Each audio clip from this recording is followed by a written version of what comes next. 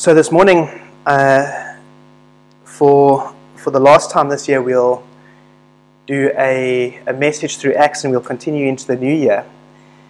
But it's an interesting time, and I wanted to play King of Kings, and it's a song that we've played a couple of times in the last while, and we've worshipped to. But there's something about the song that really stirs in my heart, and there's a distinct momentum shift at the words, and then the Church of Christ was born, and the Spirit lit the flame. There's something that happens where there's this shift in momentum.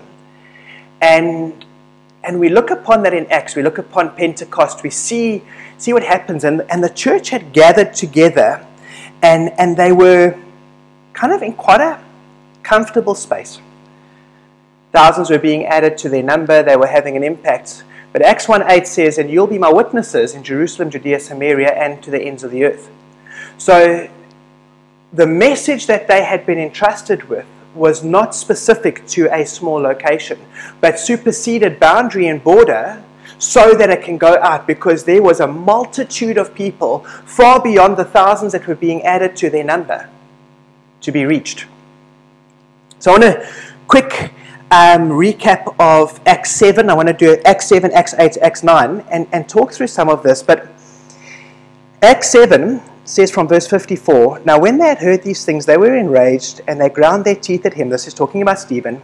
"But he, full of the Holy Spirit, gazed into heaven and saw the glory of God, and Jesus standing at the right hand of God. And he said, 'Behold, I see the heavens opened, and the Son of Man standing at the right hand of God.'" That picture that we see, "Behold, I see the heavens opened, and the Son of Man standing at the right hand of God. But they cried out with a loud voice and stopped their ears and rushed together at him. Then they cast him out of the city and stoned him, and the witnesses laid down their garments at the feet of a young man named Saul. As they were stoning Stephen, he called out, 'Lord Jesus, receive my spirit.' And falling to his knees, he cried out with a loud voice, 'Lord, do not hold this sin against them.' And when he had said this, he fell asleep." Now remember, he's standing in the presence of Saul, this young man, and Stephen cries out with a loud voice, "Lord, do not hold this sin against him." I still wonder when the Bible talks about the thorn in the flesh of Saul, and it gives us very little indicator of what it is. And I think God does that so that we can kind of process some of these things for ourselves. And one of the things for me is I wonder if this was not a moment that was linked to the thorn in the flesh of Saul, as he witnesses the stoning of Stephen, as he hears this voice cry out, "Lord, do not hold this sin against them." Acts 8:1 says, "And Saul approved of his execution." He celebrated the death of this man, a man full of the Holy Spirit, a man with a heavenly perspective, a man whose final words was a public act of ministry. And says Saul approved of his execution. And the byproduct of the stoning of Stephen, it says here, "And there arose on that day a great persecution against the church in Jerusalem, and they were all scattered throughout the regions of Judea and Samaria." Acts 1:8, "And the power will come upon you when you receive my spirit, and you'll be my witnesses in Jerusalem, Judea, Samaria." The church was in Jerusalem. That's where they were thriving, that's where they were flourishing. And all of a sudden, the church scattered into the regions of Judea and Samaria. We start to see the outworking of God's perfect plan. Now, does that mean that God kind of created the persecution against the church? No. But we know, Romans 8:28, "And he turns all things to the good of those who love him and are called according to his good will and purpose." The link of that is in accordance with the call that God has over our lives. So here we start seeing the church of Christ exploding into where? Judea and Samaria. We start to see Acts 1:8 start to outplay. And it's such a beautiful rising of the church beyond the border of Jerusalem. The interesting thing is, except the apostles. Now, the apostles means the sent one. So the only ones who were to stay are the ones who are called to be sent. But in this particular time, they needed to provide stability in the Church of Jerusalem so that the Church of Jerusalem would still thrive. We can't go and say, oh, Emmanuel and Jen are moving. Let us all go follow them and neglect what's happening here.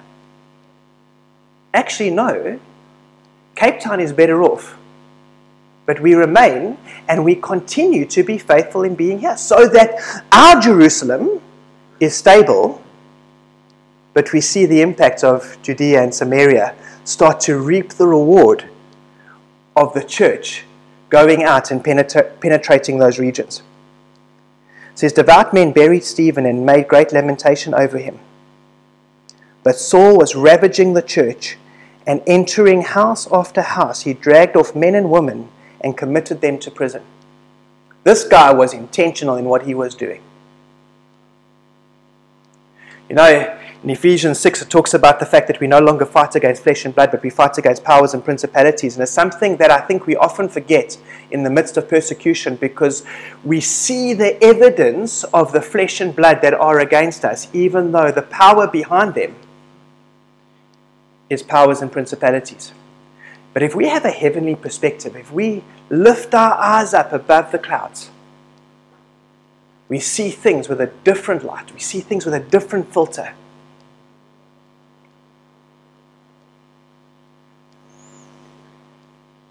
Goes on to say in Acts 9 verse 1, and this is where I want to speak from 9 verse 1 to 22, and I want to go through this and I want to dissect some of the scripture today. But we see Paul standing at the execution of Stephen, celebrating this, supporting his execution. We see the church scattering, and we see the giant of the church rising from its slumber. We've gone through a similar season during COVID. And I think there's a lot of parallels that I've seen in the scattering of the church over the last 2 years. And we can look at it and think, oh, the church is weaker because it's been scattered. No, the church is stronger because we've penetrated regions. This church is a byproduct of lockdown and COVID. We spent time with friends of ours. We stayed over at their house on Friday night. They planted a church in the midst of lockdown and COVID. Shanae's folks have just come from New York, where Craig and Taryn are busy planting a church, but they left South Africa in the midst of lockdown and COVID. They came from a church in Toronto that was planted in the midst of lockdown and COVID. The church scattered. All of a sudden, with the ability to work remotely, people started to infiltrate areas that potentially hadn't been infiltrated before. I look at One Life, Grant Crawford, friends of ours from Maritzburg, and during lockdown, when the church was online, they realized that there was a massive component in Cape Town who were listening to their messages. And when they reached out, these people said, we don't have a local church. I think they've got 5 sites in Cape Town now. One guy went and he started a coffee shop out in this small little town. It's like this little dorpy in the middle of nowhere. He started a coffee shop, and Grant happens to be driving there. They go to this coffee shop, and every person they meet in this coffee shop got saved in that coffee shop. They've started a church there because this guy goes through the midst of lockdown, through the scattering of the church. He goes and starts a coffee shop, and this little dorpy has this encounter with the king, and they start meeting in this coffee shop, doing church, doing life together, loving people. So on the one hand, I want us to look at the context of the early church and the things that were happening and how exciting it was, even in the midst of persecution, even in the midst of suffering. Stephen, full of the Holy Spirit, was escorted out of the city to be stoned. His persecution and opposition was not as a byproduct of him not walking closely with God. It was as a byproduct of him walking closely with God. Full of the Spirit, was stoned. But the incredible thing is we start to see the lost being reached, the unreached being reached.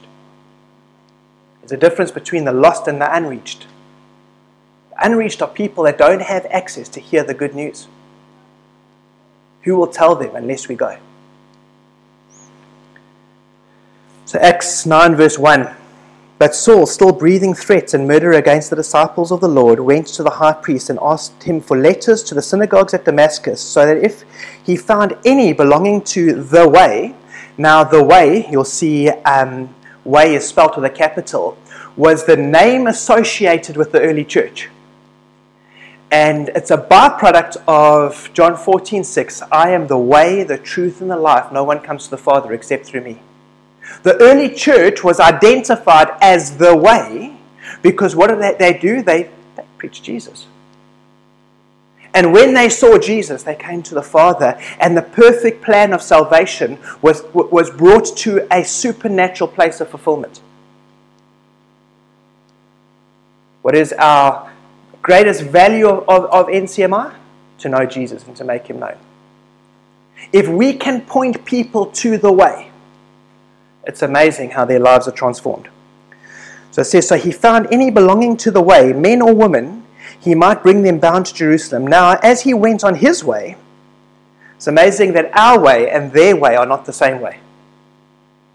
You're going to be faithful with staying on the way, capital W, and not being distracted by the way, small w, as we work out our salvation with fear and trembling. It says, he approached Damascus, and suddenly a light from heaven shone around him, and falling to the ground, he heard a voice saying to him, Saul, Saul, why are you persecuting me? I love if you've got a red letter edition of the Bible, you will see that this is written in red. The words of Jesus, he has been resurrected, he has ascended into heaven, and yet we still classify his words in red. And he said, who are you, Lord? He said, I am Jesus, whom you are persecuting. Notice that Paul was persecuting the church. Jesus says, you're persecuting me. A friend of mine says, we talk about the church like we talk about our high school girlfriend BC days. But be careful how we talk about the bride of Christ. He says, but rise and enter the city, and you'll be told what you are to do. The men who were traveling with him stood speechless, and hearing the voice, but seeing no one. Saul arose from the ground, and although his eyes were opened, he saw nothing. Now, if you go read Acts 22, where Saul starts to recount the encounter that he had with Jesus, it says he was blinded by the light. Do you know that if unbelievers look into the face of Jesus, they are blinded by his glory? And yet we get to enter his presence with confidence. Do we understand the privilege and the weight of that moment? As I was reflecting on my buddy Tian, as he transitioned from being here in the temple to fully in the presence of God, the greatest moment of his life. Greatest moment, greatest encounter. He got to stand before the King in the fullness of his glory. It was the culmination of every moment on this earth that he desired as a believer. Came to fruition in one moment. For his family, hardest moment of their life. It's the strange paradoxes of the temporal versus the eternal, but for him, greatest moment of his life. Glorified. I am saved, I am being saved, and one day I will be saved. Justification, sanctification, and glorification. Glorified with the King. What a beautiful, beautiful outworking. Look at Jackie with the smile on her face. Can't remember who it was. But they said, when I die, it was Michael Eaton, said to his sons, when I die, please don't say at my funeral that I am dead. Say that I am alive with my King. It's an incredible thing, but here Saul stands blinded by the glory of God. So it says, so they led him by the hand and brought him into Damascus, and for 3 days he was without sight, and neither ate nor drank. Now there was a disciple at Damascus named Ananias. The Lord said to him in a vision, Ananias, and he said, here I am, Lord. It's a good way to respond when God speaks to us. Here I am, Lord. And the Lord said to him, rise and go to the street called Straight, and at the house of Judas look for a man of Tarsus named Saul, for behold, he is praying. And he has seen in a vision a man named Ananias come in, lay his hands on him, so that he might regain his sight. But Ananias answered, Lord, I have heard from many about this man, how much evil he has done to your saints at Jerusalem.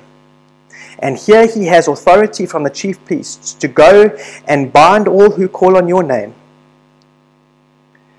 So, you don't know, Ananias is speaking to God. He's having this moment and he's saying, surely not, Lord.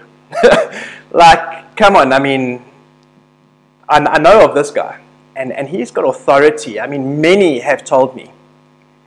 We've got to be careful hearing the bad report of many and not listening to the good report of God.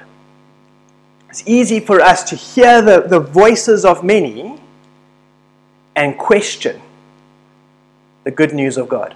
But the Lord said to him, Go, for he is a chosen instrument of mine to carry my name before the Gentiles and kings and the children of Israel, for I will show him how much he must suffer for the sake of my name. Love that Paul never ever resented the suffering that he did for the sake of the cross.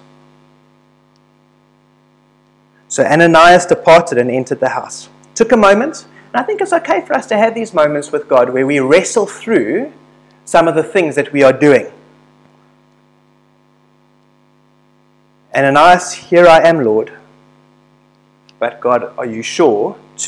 Ananias departed. And he entered the house, and laying hands on him, he said, Brother Saul. I love that he was fully convinced of what God had said. It took him a moment, but he left there fully convinced because he greeted Saul as a fellow brother. He didn't be like, hey, bud, like you over there, can I come in? Are we Brother Saul? He walked in there with a revelation from the king as to who this man's identity was, even though the reports had said something different. Brother Saul, the Lord Jesus, who appeared to you on the road by which you came, has sent me so that you may regain your sight and be filled with the Holy Spirit. Such a vital component of what we do. If we are to reach Jerusalem, Judea, Samaria, and the ends of the earth, we better be operating in the power of the Holy Spirit. Full of the Spirit.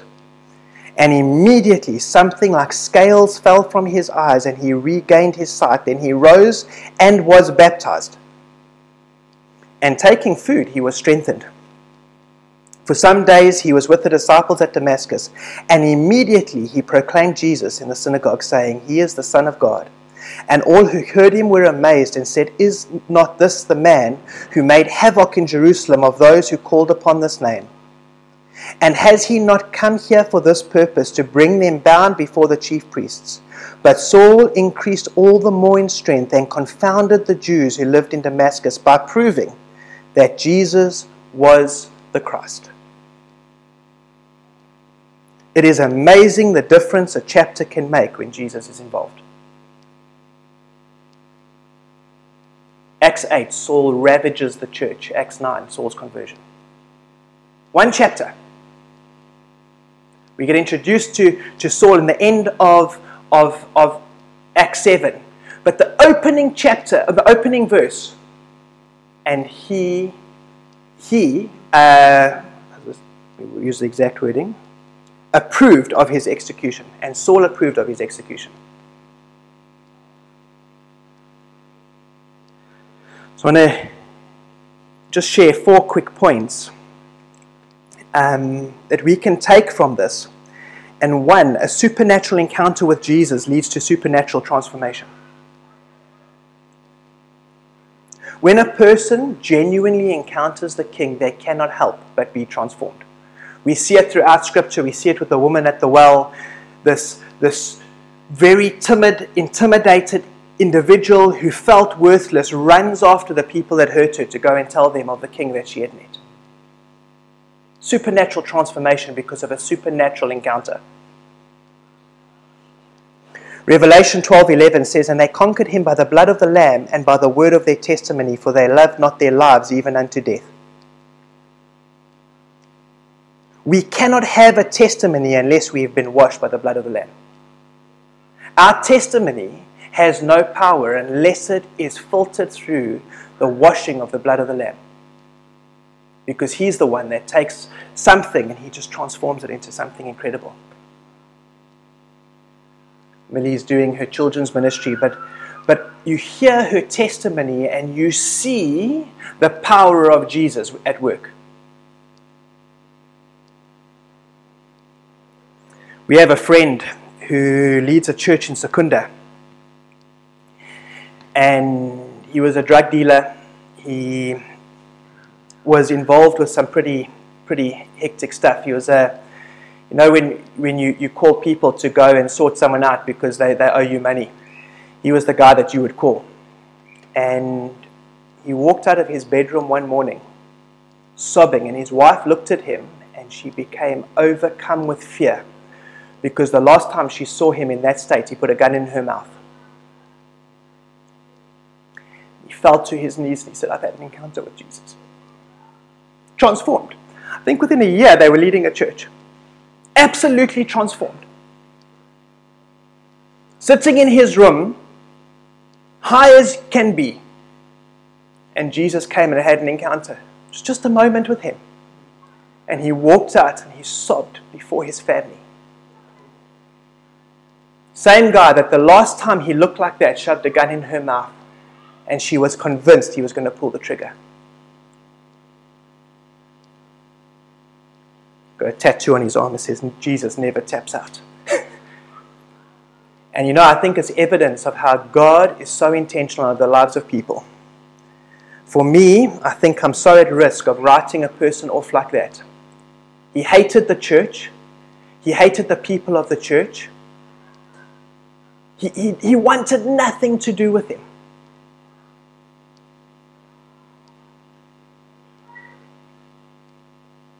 Go, for he is a chosen instrument of mine to carry my name before the Gentiles and kings and the children of Israel, for I will show him how much he must suffer for the sake of my name. This guy, full of the Spirit, is leading people with such zeal and passion, and he's been doing it for the last probably 15 years? And you won't meet a person that exudes passion like this man. Still to this day, faithfully serving. They've gone through seasons where you will not believe the stuff that they've gone through, the persecutions that they have faced. Faithful. Number 2, an instrument is never more effective than in the hand of Jesus. I was thinking of a surgeon with a scalpel. Put a scalpel in my hand and I'll do a lot of damage. If any one of you want to volunteer, I'm happy to try and operate. I wouldn't recommend it. But take that same scalpel and put it in the hand of a surgeon, and with pinpoint accuracy, they will remove whatever needs to be removed. They will fix whatever needs to be fixed, because they are skilled to manage the instrument in which is in their hand. An instrument is never more effective than in the hand of Jesus. Go, this is my chosen instrument. Do we recognize that for each one of us, we are his chosen instrument? Saul, outside of the hand of Jesus, ravaged the church under the banner of him doing a good thing. Saul, inside the hand of Jesus, was instrumental in pretty much most of the New Testament.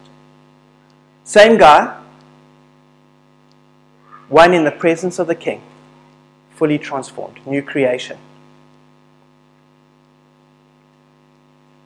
Number 3, the message we carry supersedes race, culture, social stature, and age. It says, he will carry my name before the Gentiles and kings and the children of Israel. So the Gentiles and the children of Israel. From Jew to Gentile, and everything in between. Kings and children speak of 2 things for me. 1, kings hold a social stature of hierarchy that's up here, and the children are pretty much everyone who's left over. So they're the guys that aren't kings. On the other hand, kings are invariably adults and children are children. So you've got this age, you've got the social demographic, you've got this race and culture bridge. And that's the beauty of the good news that we share. Far too often the church has been oppressive because they haven't fully understood the message that they bring. This is not a message that condones bad behavior. This is not a message that condones a life that is outside of the King. But it is a message that supersedes those things.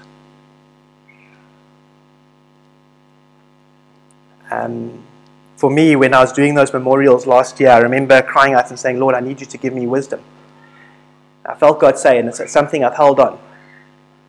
Uncompromised truth, unwavering compassion. Stick with that and you'll be good. We don't compromise on the truth, but man, we've got to be compassionate at the same time.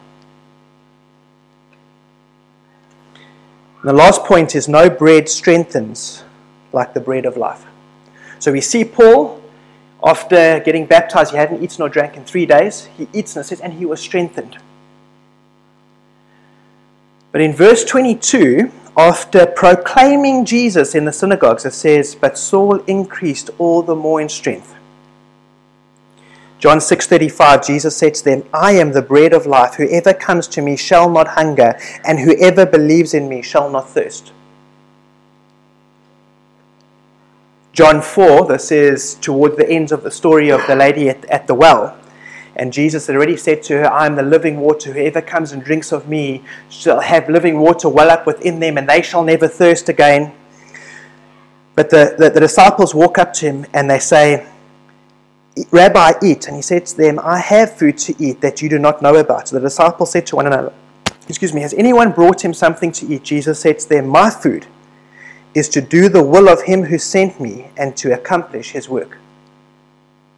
As we are faithful to do the work of him who sent us and to accomplish that work, so we go from strength to strength, from glory to glory. Faithful with the job that God has given us.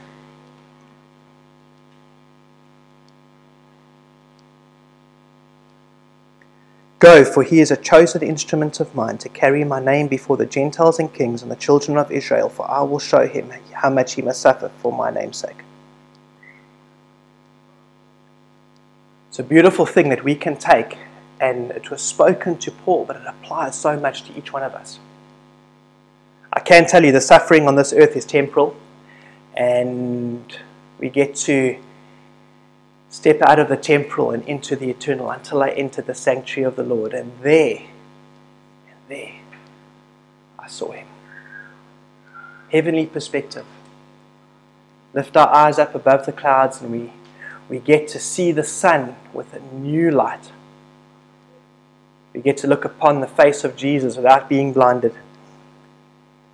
We get to be his chosen instrument. What a privilege it is for us to be chosen by him. Lord, I pray for us, Lord. I pray that we will be a people who don't follow the path, but go where there is no path and leave a trail, as we spoke of this morning. I pray that we'll be a people who operate in the fullness of who you are, Lord Jesus. May we not shy away from persecution and opposition, but may we face it with an authority that is supernatural.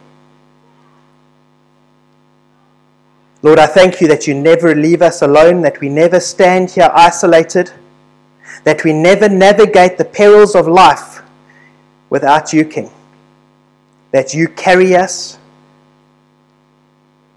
that it is the blood of you, your blood that was shed, poured out for us. Your blood was not spilt, it was poured out, intentional, so that we may have life. Lord, I thank you that that is the foundation upon which our testimony speaks into the life of those around us. I pray for our Jerusalem, our Judea, our Samaria, and our ends of the earth, Lord, that you will send us where we need to be sent, that we will go to whoever you call us to go to, that we will say whatever you ask us to say. Whether it's Tinley Manor, whether it's Cape Town, or whether it's Pofadder. Lord Jesus, I pray that you will lead us with a supernatural power to go and see the hardest of hearts transformed. Lord, I pray that you will give us a grace that we will never write off people. That we will never give them the time to allow the chapter to come to an end and a new chapter to start.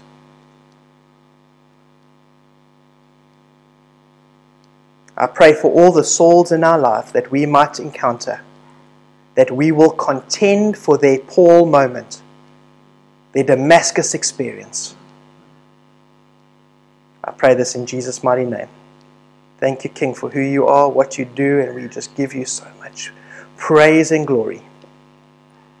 Amen.